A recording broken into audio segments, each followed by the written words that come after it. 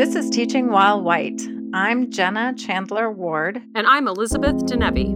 As our listeners know, Teaching While White is our project to help educators be consciously, intentionally anti-racist in the classroom. Because white is not a blank slate. It's a set of assumptions that is the baseline from which everything in our society gets judged. White is what passes for normal. Our goal is to have conversations about those assumptions, what they are, how they impact our students, and how we can confront our own bias to promote racial literacy. We're hardly alone in doing this work. Elena Aguilar is a leading thinker, writer, teacher, and coach in the field. Aguilar has written 6 books on equity, inclusion, and coaching. She's also the founder and president of Bright Morning Consulting.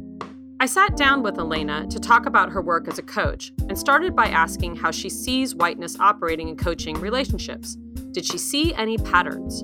So I appreciate the invitation to name how white supremacy shows up in many ways, whether that's in the work that I do as a presenter or a coach or a writer. First of all, there's a skill to acquire, which is to recognize when it's showing up, because so often it shows up, but we don't see it. And so one of the metaphors that I appreciate for how we can think about racism or white supremacy, perhaps, is that it's like smog in the air or like a toxin that's in our waters and in our soil. And so a lot of times we don't know when we're ingesting it. And then maybe sometimes we get some kind of feedback or report, and we find out, oh, we've actually taken a lot of this in. But that's really like the precursor to the strategy, is learning to recognize when it shows up. It's been a long journey for me, acquiring strategies, practicing them, finding out which ones really work for me. When I first started coaching, I was a really struggling coach. I didn't get any training or support. I went from a school that I had helped found, which had a really healthy staff community, where we had a very explicit commitment to equity. I went from there to a school that was toxic, where there was intense resistance to exploring issues of equity. And as I said, I had no training as a coach. I had very little direction about what I was supposed to be doing. And I didn't at that point have a lot of awareness about how I was experiencing that school or the teachers that I was working with. I walked around angry a lot of the time. When I say I was not a good coach, I didn't like the teachers I coached. I didn't want to coach them. I thought they were awful. I thought that they got up every morning committed to making the lives of Black and brown children miserable. And these were teachers who were white and Black and brown. And I was very confused and disoriented, and I was very angry a lot of the time, and I was not an effective coach. One of the things that took me really some years to recognize was that when I was working in that school, I was having a lot of my own emotional trauma and fears as it relates to being a person of color in a school, in a system, and as it relates to being the mother of a Black boy. A lot of those fears and traumas were activated in me. So I was going into classroom after classroom where Black boys were being kicked out, sent to the office, sat in timeout chairs. And I would literally, like, my heart would start pounding and my palms would sweat, my throat would constrict. And it took me years to actually make the connection between, oh, I'm actually also terrified by what might be happening to my son in school right now. So there was a lot of like awareness building that I just needed to do. And then learning the strategies for responding to what was coming up for me. So I wanted to be a coach. One of the things that I want to emphasize is that the way that we engage and respond needs to be contextualized within our role and our relationship with the people we're working with. So my response to the teachers I was coaching was different than the response I might have to a friend or family or neighbor who was treating young people in ways they shouldn't be treated because of their race or gender, ethnicity. There's a difference between how I respond to someone I'm coaching and how I respond to someone I'm not coaching. My relationship with someone I'm coaching defines how I respond, because within that relationship, there's an agreement. And this is where I said there's like a little detour here, which is, okay, so what is coaching? What is a coach? And I don't need to go into that unless you want me to, but it's that agreement that defines how I respond to people I'm coaching. So as a coach with teachers that I came to realize I was actually committed to supporting and I wanted to help. I wanted to help them learn and grow. As a coach, my response needed to shift from being angry and needed to shift from a place where my emotional responses were hijacking my coaching brain. Now, my emotional responses were valid. They deserved attention. They deserved processing. And I gave them that, but they needed to move to the side, not behind me, not later, but to the side, because I also had a commitment to being a coach. Was there ever a time where then you might talk to the person that you're coaching about what happened? Do you have, are there times where you might name it like, ooh, I think there was an issue of racial bias that got in the middle of what was happening here? Or I think white supremacy was showing up. Did you ever name it as explicitly as that? Definitely. And there's a difference that I want to just call out between my emotions and my response and the issues. And so I'm not going to come to a teacher and say, when you screamed at that child, it really brought back memories of a teacher screaming at me when I was a child. And I'm not going to bring myself into it, but naming there's some white supremacy or racism or bias here at play. Absolutely. I mean, that's something that a coach needs to learn how to do skillfully. And there's a lot to say about how to do that, but it is, in my mind, a coach's responsibility. It's an educator's responsibility, because if we are working in a school or an organization, or even with a personal vision or a commitment to justice and liberation, to equity, then it's our responsibility to say something. It's also our responsibility to learn how to say it skillfully, because so many people have that kind of a commitment, but haven't acquired the skills. And again, I keep saying skills because they are skills to do it effectively, so that the other person doesn't shut down or feel attacked. Then the conversation ends. Here on the podcast, we talk a lot about the skills and knowledge teachers need to develop through the coaching process.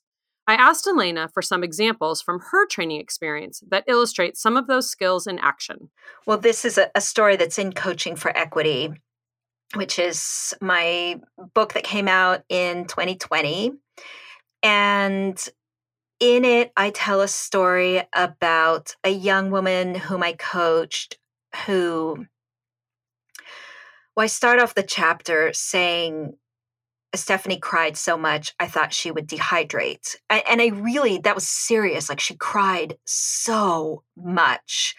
And she had moved to Oakland, California from near St. Louis, Missouri. She talked about wanting to teach at-risk children. She talked about she moved to Oakland because her best friend from college was working in San Francisco. So I was dubious about her motivations. She talked about like her Hispanic children. She used that word, Hispanic. She really blatantly just talked about how she wanted to save her students and how they were like her poor kids and And in that first conversation, I heard all of this, and there were parts of me that felt really triggered and irritated and annoyed and kind of disgusted and distrusting. There were parts of me that felt that. And then there were other parts of me that were curious and that were listening for her strengths and her commitment and what there was sort of to build on. And so that first conversation went in the direction of her strengths and what there was for us to build on, who she wanted to be as a teacher. And in that conversation, sort of lightly, I also suggested, hey, let's consider some other terms to use instead of at risk. Because that's a term that, and I gave her a little bit of a very brief, light lesson about terminology, and I gave her some alternatives. And I think that was really important for me to name, in the sense that I didn't make a really big deal about it. I gave her some options. I didn't just say, you can't say at-risk kids. That's problematic. I said, try using this term or this one. And so, I didn't say like, that's racist. You're a white woman, you're coming here, you're teaching all Black and brown kids, so you don't know anything about them, you're making these assumptions. She talked about, in that same conversation, she had talked about how she felt sorry for her kids, that so many of them didn't have fathers, they were kind of just like orphans. And so there were a lot of ways in which I was really triggered. And I could also, in that moment again, sort of see, oh, okay, so I'm getting triggered. Yep, this is bringing up some of my own stuff. And then I'd say to myself, okay, I'm going to come back to that later and I'll tend to my own emotions later. And right here, right now, I want to be with this teacher. And I want to, right now, my focus is on building relationship with her, because there is no way we're going to get anywhere unless we have a relationship. That's just the fact of being a human being.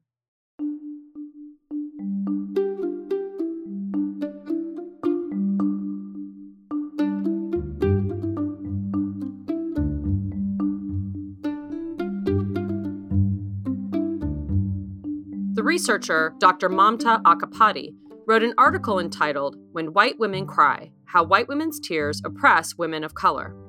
It describes what can happen when white women become overwhelmed by emotion during conversations about race, and use their tears as a means to focus on how hurt they are, as opposed to addressing the injury of racism. I asked Elena Aguilar how she frames the role of emotions in coaching for racial equity.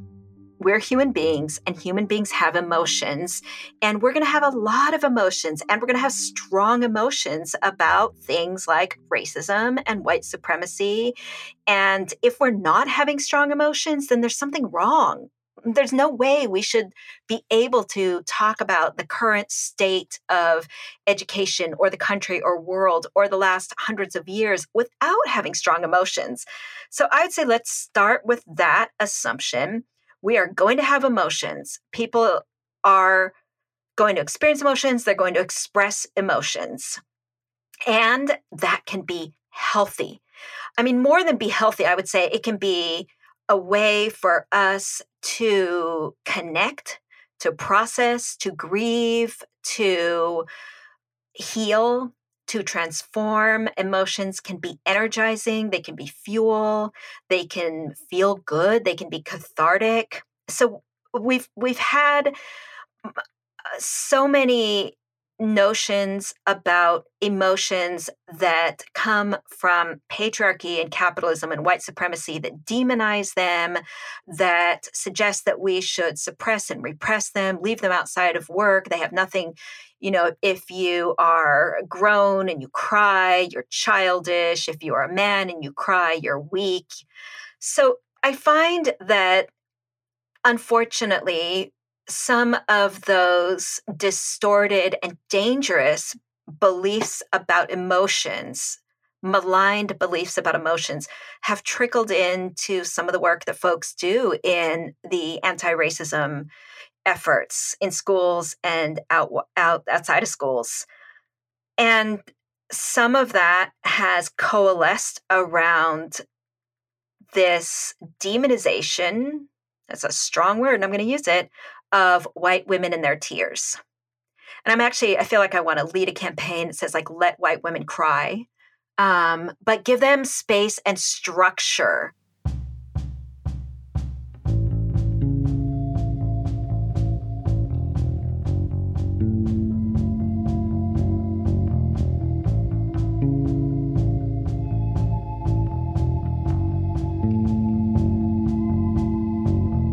So let me just jump in before, I want to be really clear about something, which is white women have a responsibility. All of us have a responsibility to take around how we express emotion and where and with whom and what we expect from others when we express emotion. And when we talk about and look specifically at the way that white women's tears have oppressed women of color, I don't think there's been enough focus or attention given to the context, the organization, the invisible structures that allow that to happen, the leader who's in the room. I vividly remember something maybe like 8 years ago, being in a leadership team meeting. I was there as a coach or a consultant. This was a leadership team meeting where the team leader was a woman of color, and the team itself was pretty diverse. And the team leader they were doing some visioning work, talking about the goals for the year. One of the department heads shared goals that she had established, and she was a Black woman.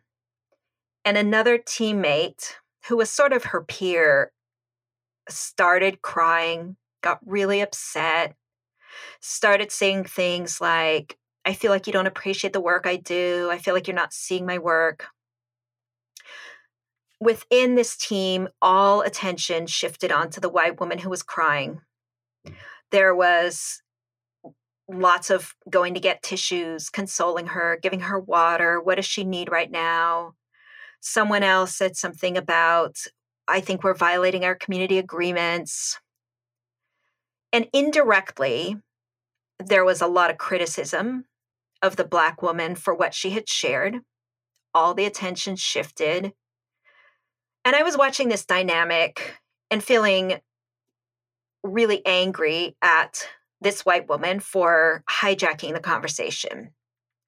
And then I started thinking about, wait a minute, what is the leader of this team doing? Why isn't she stepping in, saying something? And I have replayed that so many times in my head. What could have happened differently? And I've seen different things happen in team meetings like that. What could have happened differently was that the team leader, who in that team had the most positional authority. Now we can unpack this a little bit more if the dynamics were different, but that team leader could have said, I'll just call her Stephanie. Stephanie, I can see and I can hear that you're really upset. We're going to continue to hear the plans that this other person has created and laid out. And you and I, let's check in after the meeting. And she could have passed her some tissues, and all attention could have shifted back to the Black woman who was trying to talk about the goals for the year. White women can learn how to cry in ways that don't hijack the conversation. We can provide scaffolding. We can provide structure. We can have opportunities for tears. We don't need to, the message that they should be suppressed or they don't need to exist, I think has been amplified. And also I want us to look at leaders and context and say, if a white woman's tears are able to hijack a team meeting, that team is weak. That organizational context is weak. It needs to be attended to. And so let's be thoughtful about how we assign responsibility and blame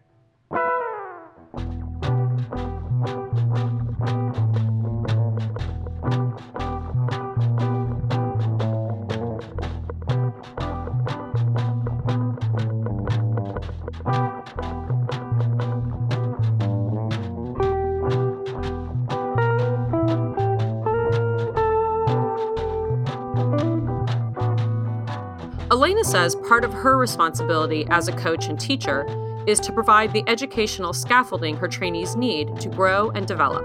And so a white woman who's crying a lot, like, that's fine. That's where she's at in her stage of development. And so if we want her to grow and develop and acquire more skillful ways to engage with the strong emotions that are coming up, to respond to the feedback she's getting, to be able to take a hard look at her own practice as a teacher or whatever, then how do we scaffold? Like, we can either say, it's like as if we saw a toddler struggling to walk and just said, well, they'll figure it out, and take away any of the props for them to use to sort of get themselves up into a standing position first. And the encouragement, what can we do so that if we are a coach, again, I want to name the responsibility that exists between a coach and someone that you're a coachee or a client. There's nuance to unpack here that I don't want to lose. But if the responsibility is, I'm your coach, and Stephanie, you are crying all the time, and your tears are preventing us from ever getting into a real meaningful conversation about your practice, which is racist, and how you might shift that, then I take this as my responsibility. I'm happy to take this as my responsibility to create scaffold and gradually lead her through this process so that we can get to the conversations we need to get to. But if I just get angry at her and mock her and humiliate her, it may be cathartic for me as a person of color, as someone who's tired of people not being able to take a hard look at their realities. Yeah, it might be cathartic, and it's going to alienate her. So in building those relationships, getting connected, building that trust, what are some of the transformations that you've seen in your white coaches? Often when I talk about this, it raises some anxiety in folks. And those are people of color and white people who are committed to anti-racist practice, when they say, but it's going to take so long to build relationships. And kids are suffering today. These changes needed to have happened decades ago, hundreds of years. Yes, absolutely. I'm with you. Okay, it's going to take so long. So often what I say to them is what you're doing now in terms of your coaching practices or your leadership practices, is that working? Are you seeing the changes in the teachers and the folks that you're coaching or supervising? Are you seeing the changes that you want to see? Does it work for you to call them out? Does it work for you to say you have to stop crying? Does it work to say, hey, look, I got to interrupt you right there because what you just said was racist. That was white supremacy. Does that work? Are you seeing the results you want to see? And I so often, if not really always, get a response of no, it's not working. They become more resistant. Or maybe they start seeming compliant, but I know that they're not because I'm still getting the parent complaints. So here's the thing. We have also distorted notions about time. We have these ideas that relationships take so long to build, that trust takes so long.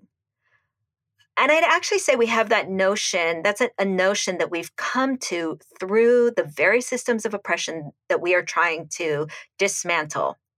I've had experiences more than I can count where I can build deep trust with people within 15, 20 minutes, 30 minutes, the kind of trust that actually allows us to get into the conversations we need to be having.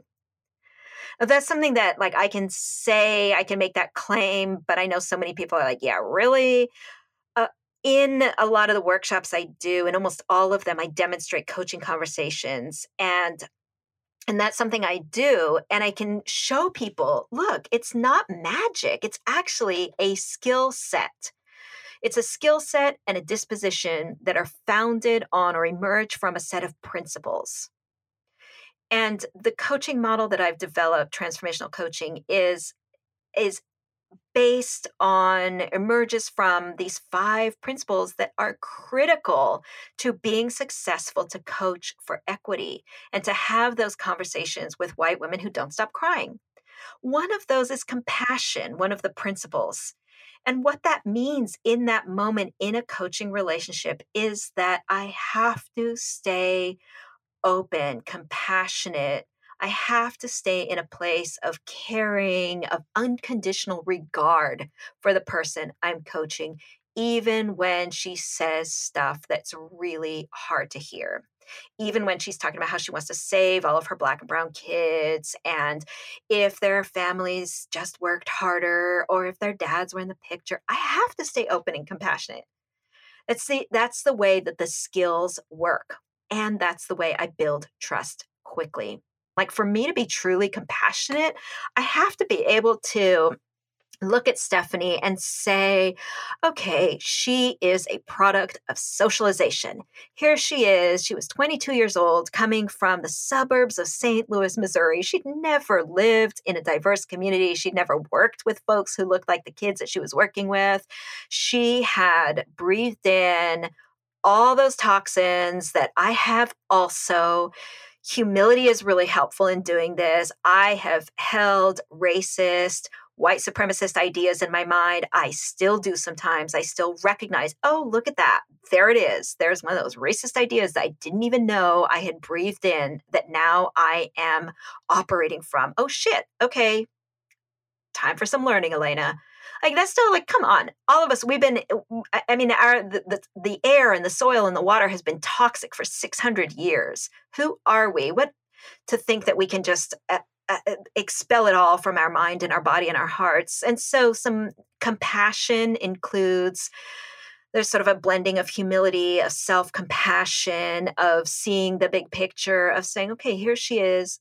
She is who she is. Am I going to get angry at her, humiliate her, reject her? Like I did when I was first a coach. That's what I did. It didn't work. And I didn't like myself. Or am I going to try some different strategies?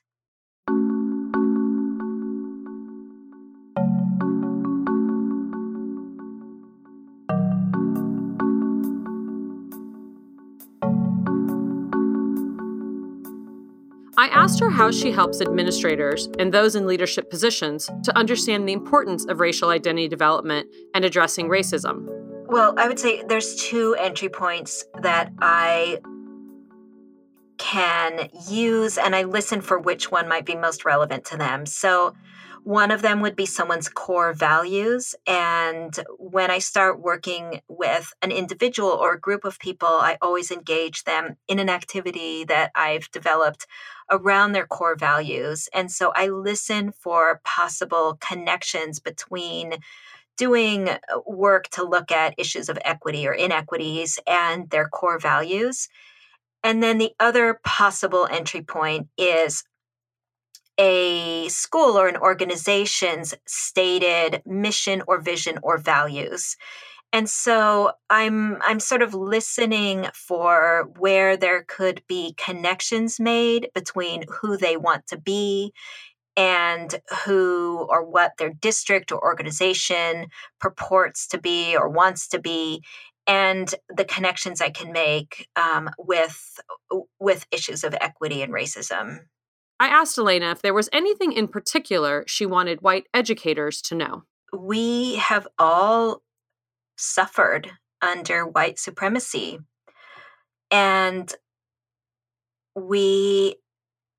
by dismantling it, there's the potential for so much freedom and joy and liberation for everyone. Even as I'm saying that, I'm thinking about ways in which I want to qualify that or say, well, yes, we've all suffered, but some folks have, suffered genocide. And as I've mentioned, sort of indirectly on here a number of times. I am committed to seeing the intersection of identities and experiences and oppression. And I think there's so much power in seeing the intersections. And so the intersection between white supremacy and patriarchy or misogyny, the intersection between those and capitalism, because it is in that intersection where we can more deeply appreciate how much we've all suffered and how much we have to gain by doing the hard work of learning and unlearning and sorting through all the emotions and being with the pain, the guilt, the shame, all of the what comes up. There's justice, and we can be compelled by that. But I want to keep perhaps dangling in front of people the possibility of individual freedom and liberation. Even heterosexual, cisgendered, wealthy white men in positions of power have suffered. And I have to remember that. And their range of emotional expression and experiencing the world and what is possible for them has been so limited by patriarchy and capitalism and white supremacy. And so I want to just keep coming back to this. There's so much more freedom available for all of us. Yes, it's hard, and we can do it. It's hard, and it's not that hard, because if we actually look at what the path entails, it's one foot in front of the other, one step, maybe a pause so that we can cry and take it all in. Maybe we have to lay down on the road at some points and just rest. And then we get up, we go, okay, look, it's a little bit easier. In other words, the journey towards justice and healing and transformation is made up of skills. And there are lots of people who are sharing those skills. And we can do it.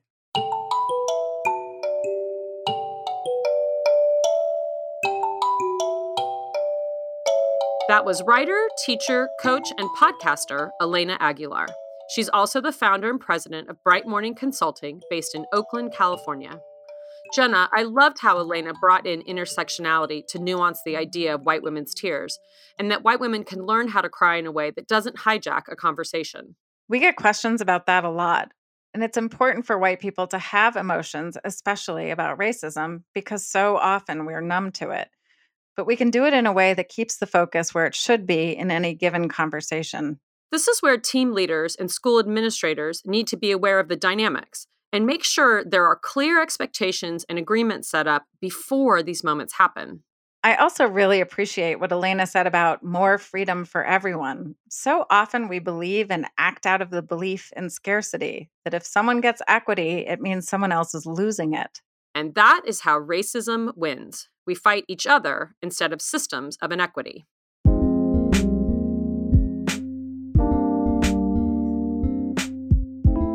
That's it for this edition. Let us know what you think of the podcast. You can find us at teachingwhilewhite.org. And while you're there, you'll also find a wealth of resources that you can use and share. teachingwhilewhite.org. Support for the podcast comes from the Eastern Educational Resource Collaborative. You can find out more about them at easted.org. Our podcast is produced by Stephen Smith. The theme music is by Henry Needham. I'm Elizabeth Denevi. And I'm Jenna Chandler Ward. Thanks for listening.